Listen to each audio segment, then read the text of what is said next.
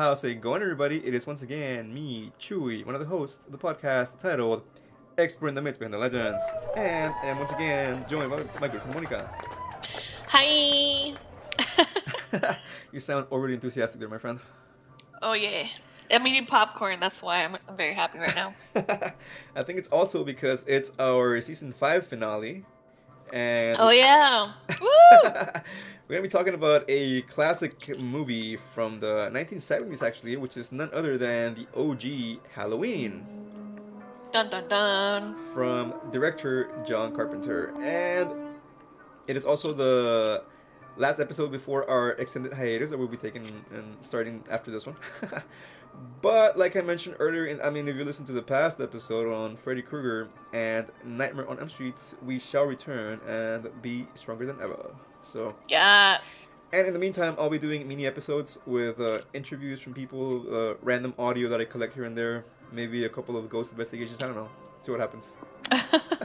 See if he gets possessed in one of those episodes. That's still in the works. I'll buy a Ouija board and see what happens. Nice kidding. Well, maybe I will. I don't know. Well, anyways, Monica, real quick, let's remind our listeners of our social media accounts. We have our Facebook under Exploring the Myths Behind the Legends, and we have our Instagram under Myths Behind LGDS. Our Twitter is Myths Behind LGDS, and you can also email us at mythsbehindlegends@gmail.com. Awesome. And of course, we have our Linktree, which has all of our links, and that's going to be under linktree.com/myths behind LGDS. And on there, you'll be able to find all of our social media links. So everything from our Instagram, Spotify links, our Anchor profile, etc. So get under and yes, explore that. And we also have our infamous website, which is under myths-legends.mailchimpsites.com. Woo! Awesomeness. So, Monica, a real quick first impression of Halloween. Do you find this movie enjoyable? What do you think about it? In a couple of words. It was a little slow for me. Very, very slow. Also, it's so weird seeing Jamie Lee Curtis? Yes, Jamie Lee Curtis as a teenager? Question mark. Like, there were moments when they did like close-ups, and you could tell she was a teenager or she was like young. But then another, she just looks like a mom. Like in the beginning of the movie, it literally looks like the dude who came out was her husband. I was like, that she was supposed to be a daughter or something. But good movie, classic. Very suspenseful is what I'm gonna say. Really builds up. We'll definitely get more in depth about that right now, but as far as my first impressions go, I can't remember the first time that I saw this movie. I must have been in middle school, probably, which is in the mid-90s. Like the other 80s movies, I happened to watch the later entries in the franchise first because of when they came out. I was a kid when the Halloween 4 and 5 came out. I must have been like 6 or 7 years old when those movies came out. So that's the first ones that I saw because those were the ones that would be, played on TV and stuff like that. Mm-hmm. And it wasn't until I became a full-on horror fan that I started watching the rest of them. And as far as just me from watching it just literally yesterday, I liked the movie. I pretty much know everything that's gonna happen, so I was like, I was going through the motions, but it's still enjoyable, and we'll definitely talk about all the elements about it in our next segment, which is coming right after this break.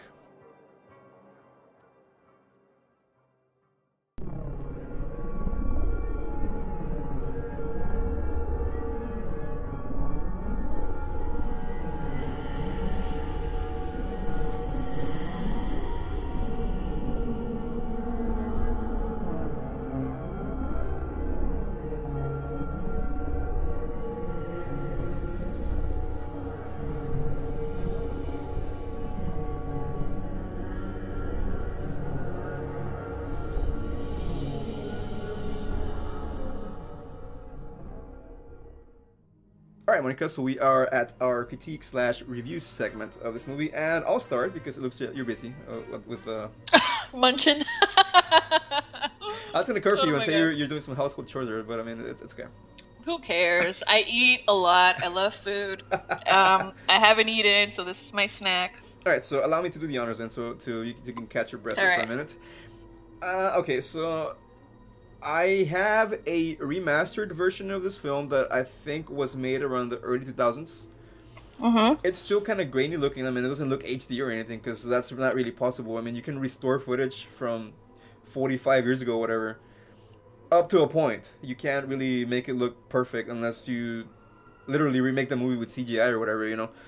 Yeah. But I thought it still looked pretty good as far as the quality of it, but also the shooting angles. I mean, John Carpenter is, I think, one of the best directors in general, not just in horror, but just in cinema as a whole. Mm-hmm. I really like the way he frames his shots, the way he builds them up, the close-ups, and then he opens up the takes a real far and wide. The lighting in this movie, like the lighting effects as far as it being light and dark, I think that was very effective as well. But what do you think of the origin story, the first scene in the movie? Well, I mean, I remember that being the origin story. Like, he was a little kid and he was already acting, psychotic. But, like... How do you feel about that scene, like the way it was filmed, or did it make you feel anything, or... I mean, it was cool. I liked it. Like, the perspective of him, of a little boy. That was awesome. And it was cool because it's like nobody suspects a little child, to be a little murderer. So it's cool, like, how he was just kind of walking and just, like, real chill, like, I liked it. It was cool. I liked it too. I thought it was pretty original. Again, it was a semi-continuous shot. Because, full disclaimer, or disclosure, I happen to have seen the Netflix analysis of this movie. Netflix has a series called The Movies That Made Us. Yeah. So I've been watching those and kind of getting information from there, but also from IMDb, which is what I'm doing right now. But as far as that specific scene, they mentioned that the camera they had was, for its time, really advanced and high tech, but it could only record for like 5 minutes of film and then it would run out. So that scene in the beginning where they had the kid walking into the house and looking into the windows and stuff like that, they had a cut somewhere in there, and that was when they put them when the child puts the mask on, and that was the second reel of film for that take. So I thought that nice. Knowing stuff like that is pretty cool because Yeah. I mean, I'm not a filmmaker, and I don't think I ever will make a film. I don't think I have the knowledge or the know-how how to actually make a film. I like to score a film and write music for it, which John Carpenter did for this movie as well. And as far as, just my final comment on that first scene is that I think they did really good. Especially at the end when he's walking out of the house and then you see the parents and they unmask him and it's like, Michael? And it's just him holding the knife looking all confused, like he doesn't know what's happening. And moving further with the movie, later on we find out in the franchise. But just keeping this movie in its own little bubble for now, without taking into account anything from the later entries. You hear Dr. Loomis talking about how he's evil and how for 15 years he hasn't been able to talk to him or reach him or whatever. So, why would you think that is? As far as this movie as an individual movie, not as he's a kid who just doesn't understand, like, how he feels, why he feels what he feels. So, like, it's kind of like that traumatized him, and he doesn't want to say anything or talk to anybody because of the trauma. And because maybe he doesn't feel like anybody can help him. I don't know. I mean, like, there's, of course, all kinds of mental conditions that you can speculate this kid has or whatever. I really wouldn't be able to pinpoint to just one specific one. But I think it's some sort of mental condition. To me, like, that's why this kid decides, he just snaps and decides that his sister shouldn't live anymore. Yeah, it's like a chemical imbalance or something. Uh-huh.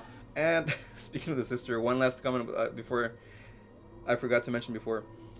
They go up to, do the deed, so to speak, Uh and the guy comes back down in like a minute, and he's already getting dressed. huh.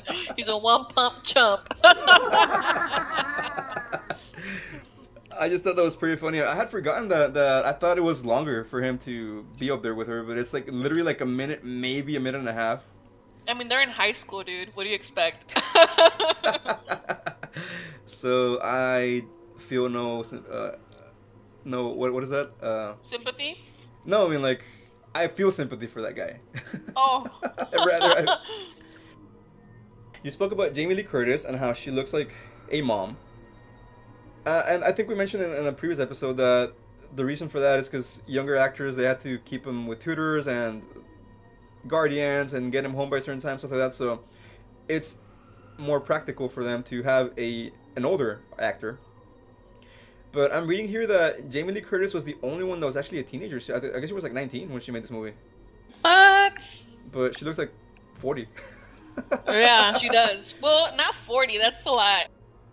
The other ones were older than she was, and they looked, I guess, about the same age, I think. Maybe like late 20s, early 30s. Yeah, especially the other one. What's her name? The one with the pigtails. I always had a crush on the one with the pigtails. Which one was that one? She's the one that later on in the movie has the boyfriend with the ghost that turns out to actually be Michael Myers. Okay. Yeah, okay. Yeah, her. I always thought she was the cutest one of the three when I was a kid. And now, again, going back to the topic that we talked about in the last movie, watching this movie now, it's like, I'm not like a 37-year-old man watching like what's allegedly a teenager get killed on screen. I was like, I mean, technically they were 20-something, like, yeah, so we're not being weird. Ah, man. So, one of the things that you mentioned also is that the movie is very suspenseful. That I like this a lot about this movie. They really, I mean, before I can see your face already. My 2 cents, yeah. I can see your face. You're gonna like break my heart here, probably. But I like the way they build suspense. I like the way, and that had a lot to do with the budget, which we'll mention later. But I think this movie's the perfect example of less is more. Yeah, and it builds. So it's like, I was constantly like, okay, when are they gonna die? Like, when is he gonna like stab her? Like, and then it's like, oh no, not yet, little one. Wait, patience is key. That's what I was thinking the entire time. I was just like, oh, he's so close, yet so far.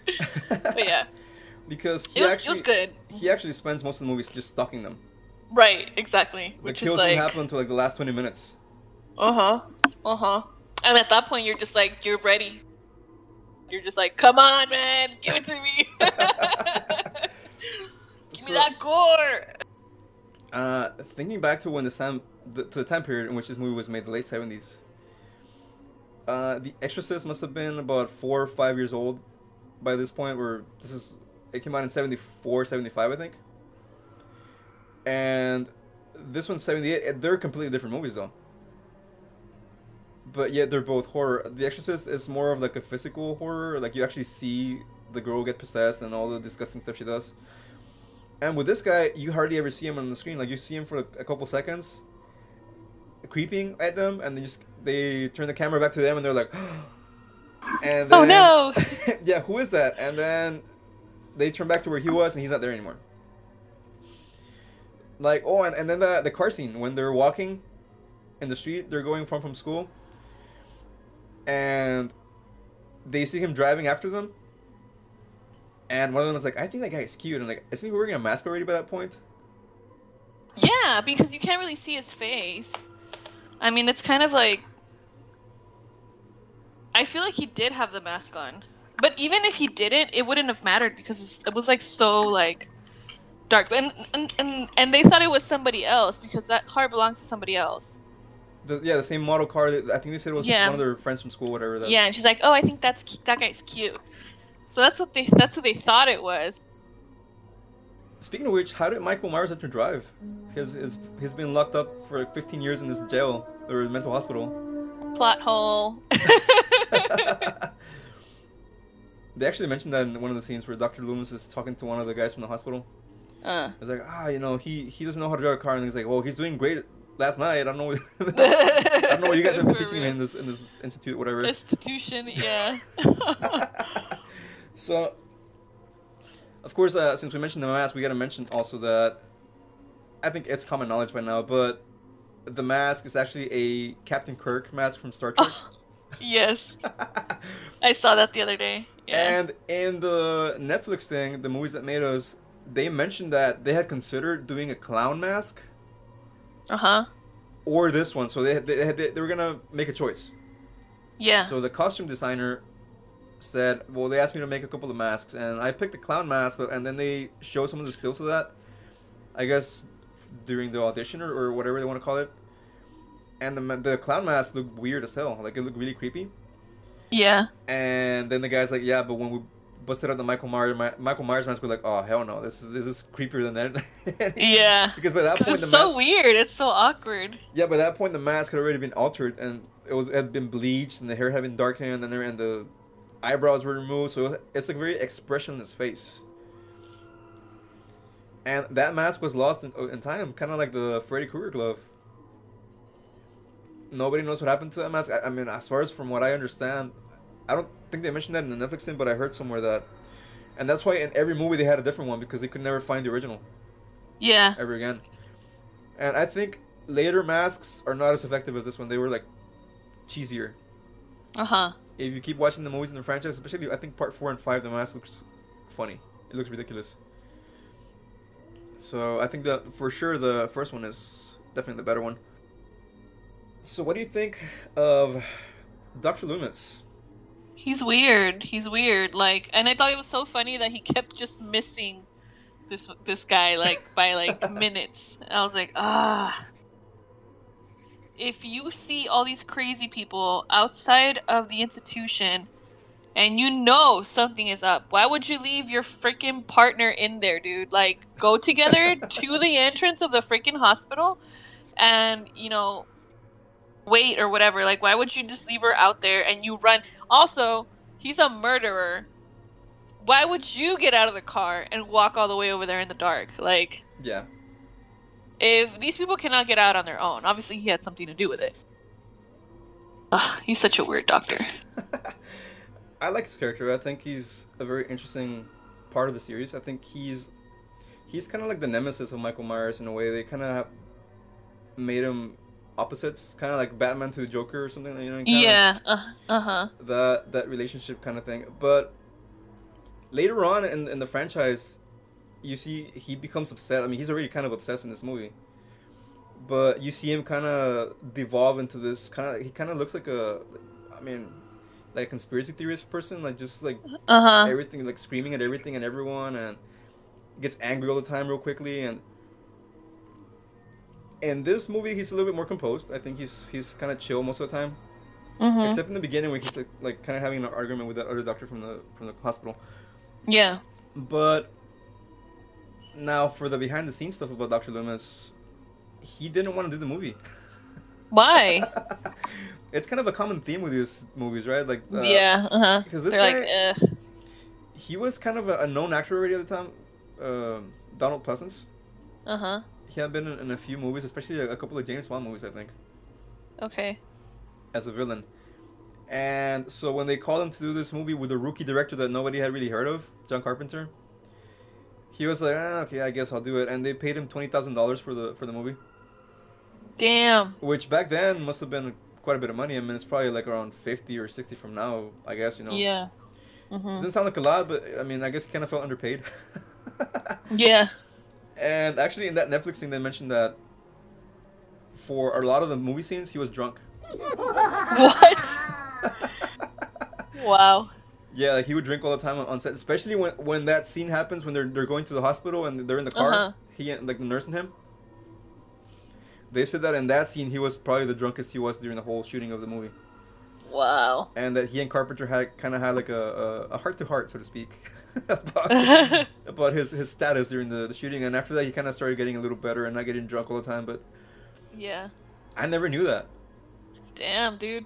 I never knew that, and now watching the movie now, I can't unsee it. I can't unsee Dexter Loomis as being a drunk. Yeah. Wow. And it makes perfect sense because of the way he talks and the way he behaves and everything. So it's like, wow, why did I never see this kindred spirit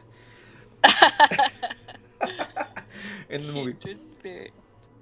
Speaking of kindred spirits, we're kind of jumping all over the place here, but I think the little girl Lindsay is my mood. Oh yeah. She doesn't pay any attention to anything. She's just watching horror movies all day, and people are screaming around her, and she's like, okay. Deuce, whatever. Yeah. The phone is ringing, and she's just kind of like, like living her life. In her own little bubble. That's awesome. When the girl gets stuck in the laundry room, whatever, and she kind of like, she's like, okay, I guess I'll go get her. Like, yeah. She's got the personality of a cat, dude. Yeah, that's exactly. Why I think you like her. Yeah. Exactly. I think that's why I find her relate. Yeah, I can relate. Yeah. Like mine, because I'm such a cat person, and I mean, I care about my friends and neighbors and everything like that, but I can be kind of detached like that sometimes. Yeah, I was annoyed. I'm like, really? Like, this girl's screaming at the top of her lungs, like Jamie Lee Curtis, and the people just, they turn on the light like, oh, I wonder who it is. Oh, it's just some teenager screaming, let's close the blinds. They won't know we're home. I was like, wow. Well, it's because it's Halloween, and that's usually when pranks are played. So. They thought, I get it, but it's still like, dude. In their this defense, girl's clearly scared. Yeah, in their defense, I mean, you could, if you think about it, if you're like a 45, 50-year-old man or woman, whatever, and you're tired from work all day and dealing with kids trick-or-treating, and then somebody comes screaming their lungs out at like 10 o'clock at night or whatever time it was at night, I'll be like, eh. Really? I wouldn't. I would be like, hey, what's going on? Dude, when somebody knocks on my door, I never answer. I don't care who it is. Well, I mean, if it's somebody that I'm expecting or that I know or something, then I'll, but if it's just like, if I'm hanging out and it's my day off from work and I hear the doorbell, I'm like, I don't care who that is. That's why I'm saying that the Lindsay's my kindred spirit, because I'll be like, I can just be watching movies or playing guitar, and I'll be playing guitar and you can hear it loud. They can probably hear it outside and they know that I'm here, but I'm just choosing not to answer the door. Wow. One more thing I wanted to comment before we go on break. I wanted to comment on the amount of kills in this movie. There's not that very many, are there? No, and they're not very gory either. They're very, like, bland. In my opinion. I think they are. I agree with you. And it's not like I'm looking for violence, because people that have known this podcast, I know that I'm not a fan of super violent movies like Hostel or Saw, stuff like that. That's not really my cup of tea. But at the same time, this being the first outing of Michael Myers, I think it is pretty tame. Yep. As far as that goes, even his methods. I mean, yeah, he stabs someone and he stabs him like. Well, that one was kind of cool, where he pins the boyfriend to the wall. Yeah. Kind of like one would pin a butterfly to a book collection. And then he's just like, huh. Yeah. Interesting. He twists his head, and that's kind of what gave me the feeling of somebody pinning a bug to a book collection, like. Yeah. Just kind of like looking at it like. Oh, what a pretty butterfly that I just murdered. Yeah. So, well, we'll be right back after this break and talk a little bit more about Halloween from 1978. All right, so talking about the kills a little more. The first one in the car was kind of weird, because I guess he got in the car and then he locked himself in and waited for her to get in the car. He didn't lock himself in. He went in and he left the door unlocked. That's why when she tried to get in and was like, oh, I need to go get the keys. Oh, okay. But then the second time she came in, it just opened, and that's when she was like, wait. And then that's when, like, death. Yeah. I think the expression on her face is a little funny, to be honest. Like, when she gets... Because at first he's strangling her, and then he stabs her or cuts her throat or something, and then she looks... I mean, I don't know if I'm being insensitive here, but... I happen to think, and also the other one, like the other girl, when she gets stashed in the closet, when Jamie Lee Curtis finds her in the closet, her eyes look all like. Yeah, dude. Why is it that when they were getting murdered, they sounded like they were like having sex, like they were moaning, and everybody even Jamie Lee Curtis was like her little oh no, like they were very weird. Like I was like, why does it sound so like sexual? So suggestive. Yeah. Um, Like really? I don't know. I mean, I guess that was subconscious. I mean, I don't know, dude. Yeah, it was weird. There's one thing that I learned in French class and when I was in college. It's the the French when they're finishing, when they're having a climax, an orgasm, to use a colloquial term here. They call that la petite morte, which is the little death. Oh wow, that's cool.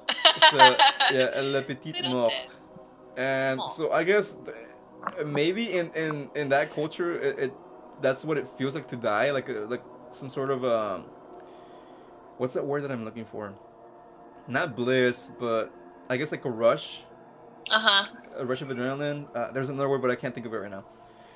Maybe. Maybe because I mean, when you're in that state, it feels good. I mean, I get, yeah. You know. Well, yeah, but not when you're getting murdered. well, yeah, no, I mean, That's what I thought you were talking about. I was like, No, no, no, okay, like- I guess. no, I mean in the sexual sense, but Okay. but I guess some people do claim that when they're having a near death experience, it feels very similar to them. I've never had a near death experience, so I don't know. I haven't. It does not feel like that, but okay. I wouldn't be. I wouldn't Agree tell to you. disagree. The French, my friend, the French, and their weird ways.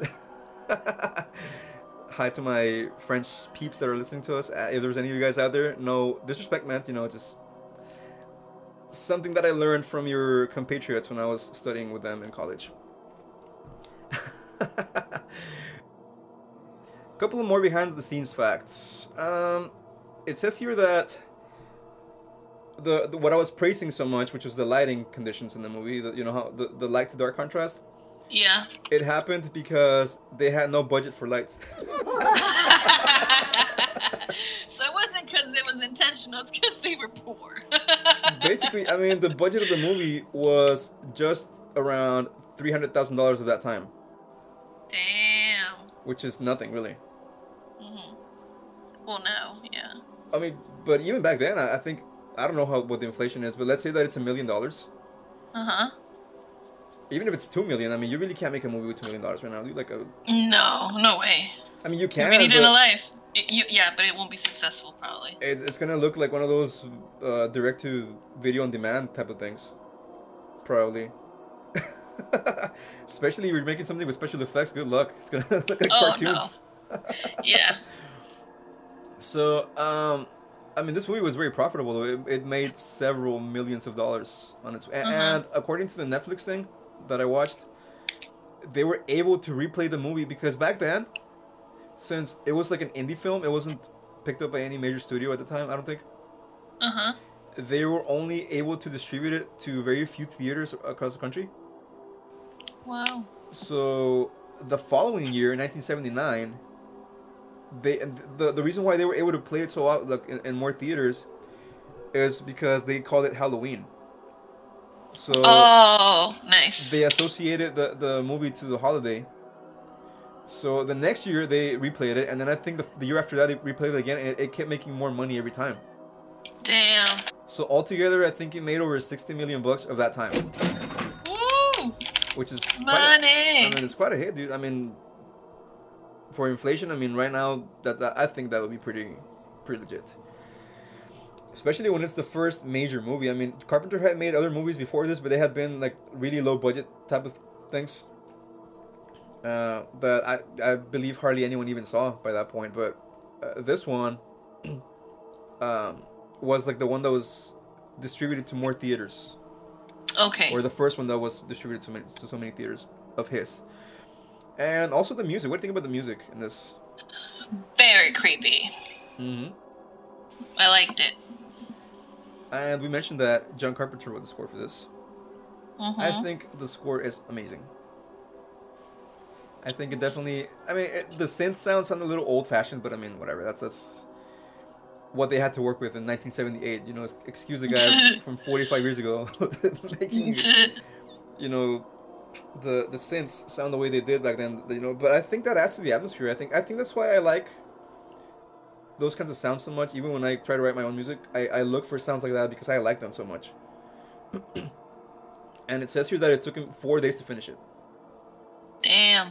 So I mean, that's not bad. I mean, just rewatching the movie constantly and trying to mess around with the music. Dude, I would go crazy.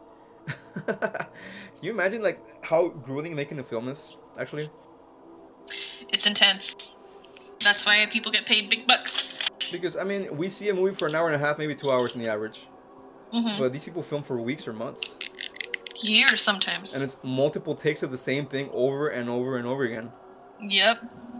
And then you have to, of course, edit and add the score and everything. Not only that, but also deal with egos and people not wanting to do their job. Yep.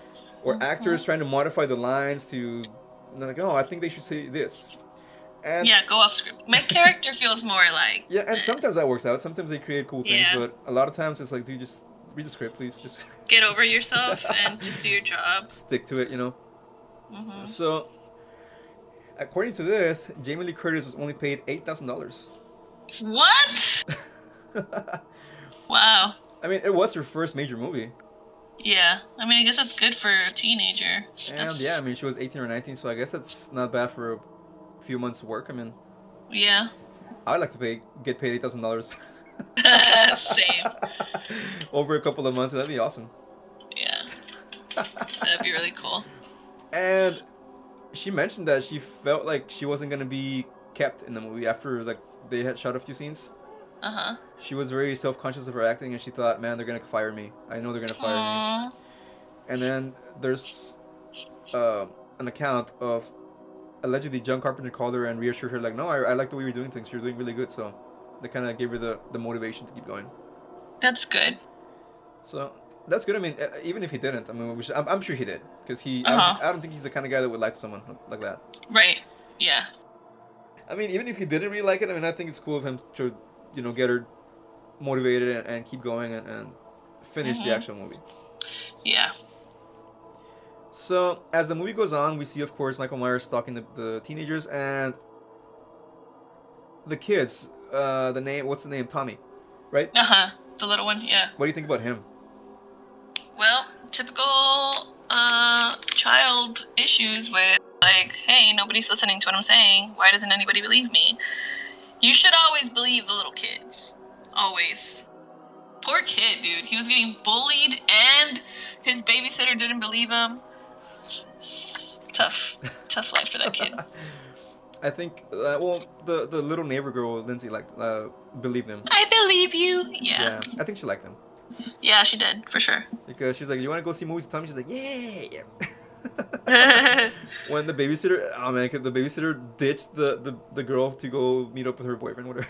I know, I was like, wow, dude. How irresponsible is that? I wouldn't trust the babysitter after that if she did that to my child. Like, how come you left my child in the care of another teenager and you went off and met your boyfriend? And... It's like, we're paying you, not her, to take care of our kid. Yeah. Oh, worst babysitter. I don't think I would trust them too much after that, to be honest. I wouldn't hire her again. I would hire the other girl. I think she's more She dependable. actually stayed in the house. Yeah, exactly. And they actually make a point of that during and throughout the scenes in the movie. Like when they're walking home from school, both of them, they're not picking on Laurie. They're kind of just making a point of saying, you're still always focused on doing the right thing and getting your book. Because she's like, Jamie Lee Curtis, Laurie, she's like, oh man, I forgot my chemistry book. I'm not gonna be able to do my homework, whatever. Yeah. And the other ones are like, who cares? I forget my books. I never do my homework. Like stop being like, that's why you're not gonna graduate. That's why, dumbass. That's why you died. Or like, you know, you gotta just live the moment and go out, because they also kind of mentioned that she never goes out with anyone or anybody. Yeah. Especially on dates. I mean, I think they basically mean she doesn't hang out ever. Yeah. Outside of school, or you know, as far as partying or something like that. So it goes back to that trope of the quote-unquote virgin girl is the one that survives at the end because she's virtuous and she doesn't participate in the debauchery of drugs or sex or anything like that. How do you feel about that in this movie? I understand why they did that, but I think it's stupid. It's not like the murderer smells. Oh, she seems nice. I'm not gonna kill her. And of course, the ones who are having fun are the ones who die. It's stupid. Why deprive ourselves of fun? We're gonna die anyways, aren't we? Right, yeah. So why even bother? Oh my god. Might as well have a good time while doing it. Exactly. They all had sex, and then they died, but at least they had sex. Well, the creators of the movie, John Carpenter and his co-producer, Deborah Hill. Uh-huh. I think we mentioned this in the past episode too, but they mentioned that it was never their intention to show or to try to show that, oh, if the youth of today is misbehaving and having sex and the bad things are going to happen to them. They were like, no, the reason why they are not aware of their surroundings is because they're focused on just themselves. They're just living their lives and having fun. Uh-huh. And their friends and their boyfriends and drinking. And I mean, because think back to that state in your life. That's that frame of mind that you might have had back then. Mm-hmm. Were you really, honestly, concerned with stuff that didn't involve you directly? No, probably not. Speaking on a day-to-day basis, I mean, if you had some causes that you supported, for example, then that's of course all of us did. Right. But in general, just on a day-to-day basis, like when you're talking to your friends, are you really gonna care about what's going on? Not really. I don't think you would. No. I mean, and when I say you, I mean just people in general, not you specifically. Yeah. And that connects again to that Lindsay thing. Like that's my personality. Is I can be pretty detached to stuff. Yeah. That can be a bad thing, of course, but right. Mm-hmm. But at the same time, I can also be very aware of my surroundings and know what I'm doing and what's happening. But a lot of times I just choose not to because I'm just living my own life, dude.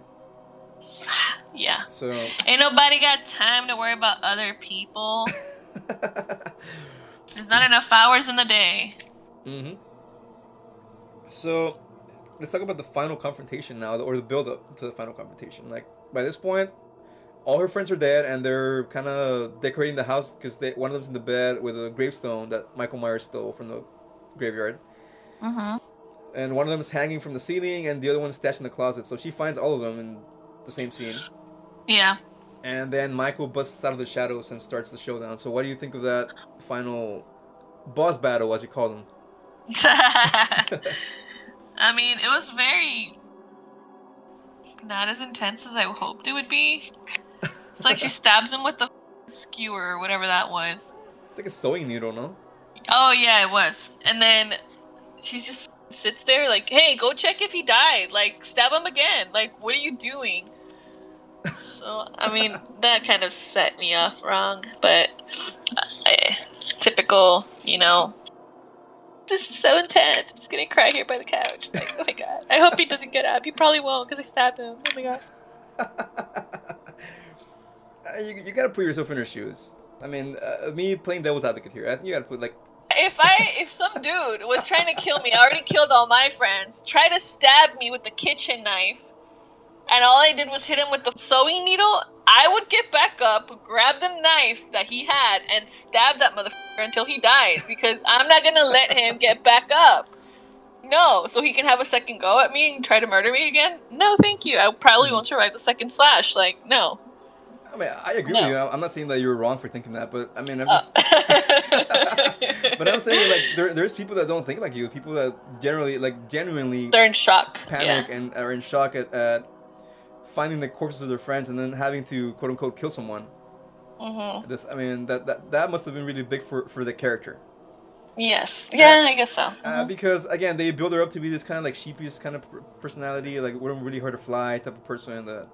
And now she's forced to stab someone in the neck and the face and repeatedly. And he gets up, I think, 3 different times. Yeah, of course. Yeah, the first form is when she stabs him with a sewing needle. In the neck, And then the second form is when she stabs him in the closet with the hanging, what do you call it, the hanger, the metal hanger. Yeah. And then the final form is when Dr. Loomis shoots him and he falls off the balcony. Yeah. It's hard to kill. Yeah, by this point, Dr. Loomis and Laurie had never met. The final scene of the movie is the first and only time that we see them together in the same scene. They had never met before this. Yeah, they kept crossing paths. Like they kept not connecting really. you know, all the time. It was kind of like two different movies in one, in a way. Yeah. His story, her story. Yeah. I thought that was pretty cool, I think. That is cool, yeah. Because a lot of times they kind of try to force the protagonists together for the entire movie, and it doesn't really work out sometimes. But this one I thought it was pretty cool. And speaking of Jamie Lee Curtis, she apparently doesn't like horror movies. What? Ironic. They asked her, I mean, what do you think of being labeled as a scream queen? And she's like, I'm not a big fan of horror movies, I just don't like surprises. Wow. So why did she do so many of them then? She was already stuck there, like, you know, whatever. Money's money, dude. Money is money. Like, typecast. Yeah. To the bank. Yeah. I mean, it's kind of like, I guess, me, as you know, putting it or comparing it to music, it's kind of like a one-hit wonder type of thing, I guess. In which you try to write different songs, but everyone wants you to play the same song over and over again. Anywhere you go. Kind of thing. So that, I mean, I guess, yeah, it's nice to enjoy the you know, reap the rewards of your success, but at the same time, it must be kind of unfulfilling as an artist, or as an actor in this case, and her as an actor. To be typecast and for people to want her to be chased by Michael Myers. I mean, it's happening now. Yeah. And she's like in her 70s already, I think. Or, yeah, hang on, it's 45 years. Yeah, she's late 60s probably. Damn. So. Still looks good though. Yeah, I mean, I liked, actually, real quick, I liked the first in the new trilogy. I haven't seen Halloween Kills, which is the next one that came out a couple weeks ago, and I haven't seen it, but I plan on seeing it soon. I haven't seen it either. It looks pretty interesting from the trailer, and of course people are already saying like, it's not great, it's not a good movie, I don't like it, whatever. But I mean, I'm trying to avoid spoilers, so. Yeah. Now, one final thing I want to mention. It's funny how all these franchises are connected by the actors or directors. Because, for example, Friday the 13th, the creator of that movie, and the creator of Nightmare on Elm Street, you know, Sean Cunningham and Wes Craven, they were actually friends in real life. Wow. And they made several questionable movies together. By that I mean they're adult movies. Oh. Let's leave it at that. They were quote unquote artistic, but still they were mostly about sexual imagery and stuff like that. Interesting. And at some point, the director of Friday the 13th, you know, or the creators, sorry, Sean Cunningham, he was asked by Wes Craven to actually shoot a few scenes in that movie. So you could say that the creator of Friday the 13th played a part in Nightmare on Elm Street as far as some of the camera work. That's cool. They worked together in some of those scenes. And I bring that up because Robert Englund, the Freddy Krueger, he says he was friends with John Carpenter, or he met him somehow. What? And that he actually was on set for one day. As a studio hand, so he was doing behind the scenes work. Nice. So you could say that Freddy Krueger played a part in this movie too. That's pretty awesome, man. They're all buddies, all the killers. So Robert Englund said, and I quote, "John Carpenter had me throw bags of dead leaves on the set for one day." That's awesome. That, you know, I never knew this. Yeah, me neither. I never knew this. I just found this out in the course, and I hope all these things are correct because that's kind of like its own cinematic universe at this point. Yeah. And I mean, we always wanted the crossovers. You know, we got Freddy vs. Jason, but I think we got it too late, to be honest. Yeah, I agree. It would have been awesome to see them duke it out in the 80s or 90s, kind of like Godzilla vs. King Kong, you know, that kind of movie. Yeah. Dude, there are several fan films where they actually put them against each other, and they're not bad. Nice. I mean, some of them are you know, but there's one where Michael Myers and Jason fight, and it looks like, wow, it looks legit. Nice. It looks really, really, really cool. So, you got any final comments, my friend, on Halloween or anything with the production or anything about the Halloween season in general? I mean, I like Halloween season, and I like the Halloween movies too.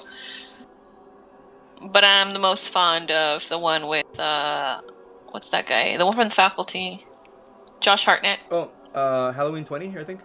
Yeah, because that's the one that I saw, and I was like, woo! Oh, you liked them. Hotties. Oh yeah. But yeah, I mean, I love scary movies.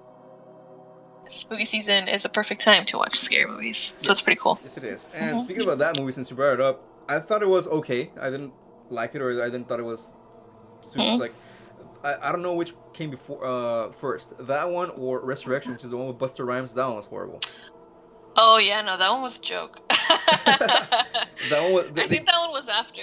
They kind of try to make it like a reality show. Yeah. Type of thing where like there's cameras in the house and Michael Myers is kind of walking everywhere and killing everyone. That's because that's what was the trend back then. You know, they had like all these movies that were just like that too, and reality TV was just getting really big. So I think it could have been done better. Let's just say that. I mean, because the way that it was done in that specific movie, I didn't like it. And I definitely want to talk about that movie. I don't know if you're up for that. You know, when we come back. But you can just talk about it.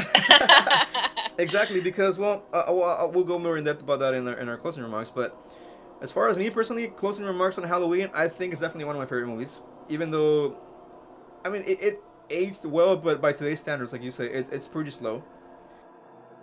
It's definitely one of my favorite movies. I do agree with you in the fact that it's definitely a slow burn. So if you're used to faster paced movies or movies with a lot of violence and gore, you're probably not gonna like this. But I think you should still watch it. If anything, for its historical value as a horror movie, I think this is one of the OGs of horror. Agreed. And I think everyone that calls himself a horror fan should watch this and like this, because if you don't, I don't know what you're doing with your life. And to second your sentiments about spooky season, Halloween, it is my favorite part of the year. Nice. As soon as the leaves start turning brown and the breeze starts dropping from the hundreds to like the 90s around here, it drops about 10-15 degrees. You know, we're in the high 80s and people are wearing jackets around here. Oh yeah. But it's just I like it, and I understand that there's people that start feeling bad mentally. Oh, okay. Around this, you know, the famous holiday blues, where they kind of start getting, you know, depressed about the season. I've always been the opposite of that. I've always felt the best, me personally, as my personality, and like I feel more energetic during this time of the year and the winter. Yeah, me too. So I guess some sort of anomaly around here.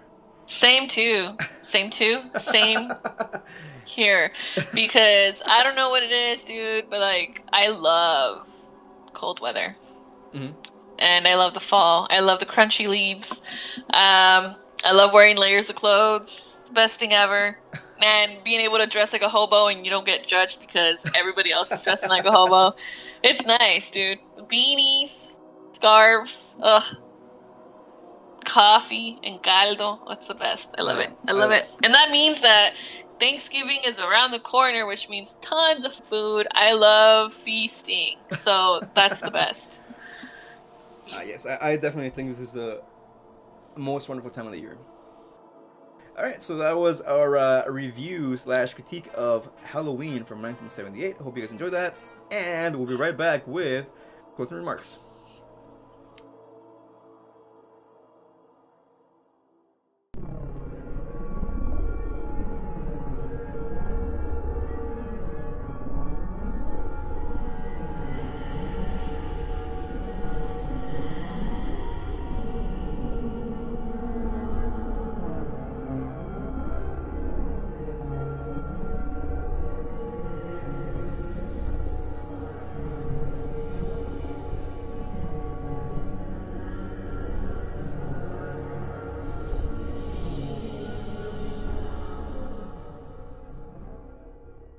Alright, everybody, so we hope you enjoyed listening to that episode. If you are a first-time listener, we want to thank you for dropping by and lending us your ears in this, your first EMBL experience.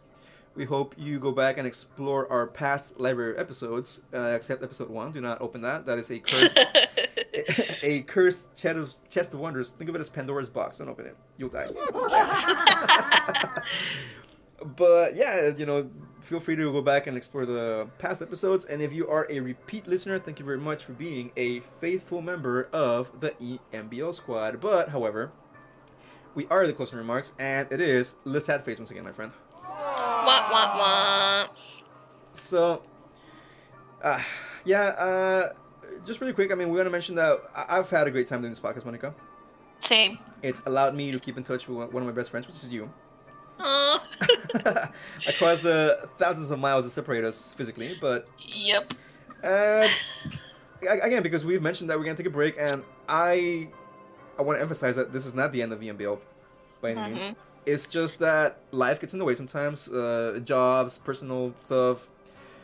You know, it just happens, and we felt like, you know what, we need to kind of just take a little break for a few weeks and recharge our batteries, rethink our format. I think change is in order, a big change of format, and I don't know, maybe the stylistic thing. We're still shooting ideas back and forth, and as soon as we get those together, we will maybe make an announcement on our social media or something like that. But in the meantime, it's been great hosting this podcast with you, my friend. Same. I don't think I could have picked a better co-host. Thank you. You get a virtual gold star on your forehead. Gracias. So, you got any comments on your experience? How do you feel about doing a podcast? This is the first time you did one, right? Yeah, it's crazy, dude. It is crazy. It's crazy that we're just like recording stuff. Like, never would I thought that we'd be doing something like this. So it's pretty cool. It's nice talking about movies sometimes. Well, me, because I like to rag sometimes, but it's been fun. Like, it's like a little sort of therapy session in a sense. So it's cool. I think it's pretty fun, and it's allowed us to meet very interesting people from all over. Yes, for sure. And collaborating with them and talking to them and getting to know them and just spending time with them, it's been great. I really agree with you. I never would have seen myself as being a podcast host of any kind, because I was always a shy person growing up. I was Me too. the kid that never spoke to anyone. Aww. I was invisible. I hated being, like, when the teacher called me to answer a question, I hated it. I was like, oh my god, kill me.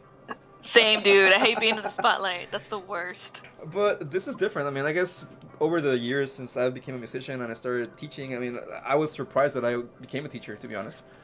Yeah. But so this compared to that is walk in the park, you know, doing a podcast versus teaching. But I don't think I would be here without all those hard steps in my life, my friend. So True. speaking of which, you got any shout outs? To my dog, dude, for being like the sweetest dog ever. She's right here. She's next to me, and she's been the chillest. Hasn't barked once. So yeah, yay, Well, Vienna. Shout out to Vienna, Monica's dog, in the Yes, distance. Uh-huh.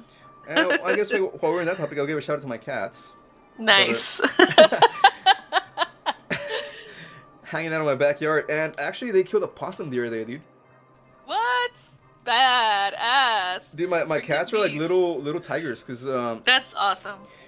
it was 3 or 4 possums that were kind of starting to infiltrate my backyard Oh no. and eat their food and stuff like that, and they're like, oh hell no, we're not gonna put up with this anymore. So I guess they ganged up on the smallest one, and killed it. That's awesome. Wait, yay them. So yes, I'm proud. thank you to my cat. My main cat is Junior. Okay. And the other one is Bigotes, which is mustache, you know, in Spanish. Yeah. And then the other one nice, is it's cute. the other one is Birdie or Pajarito.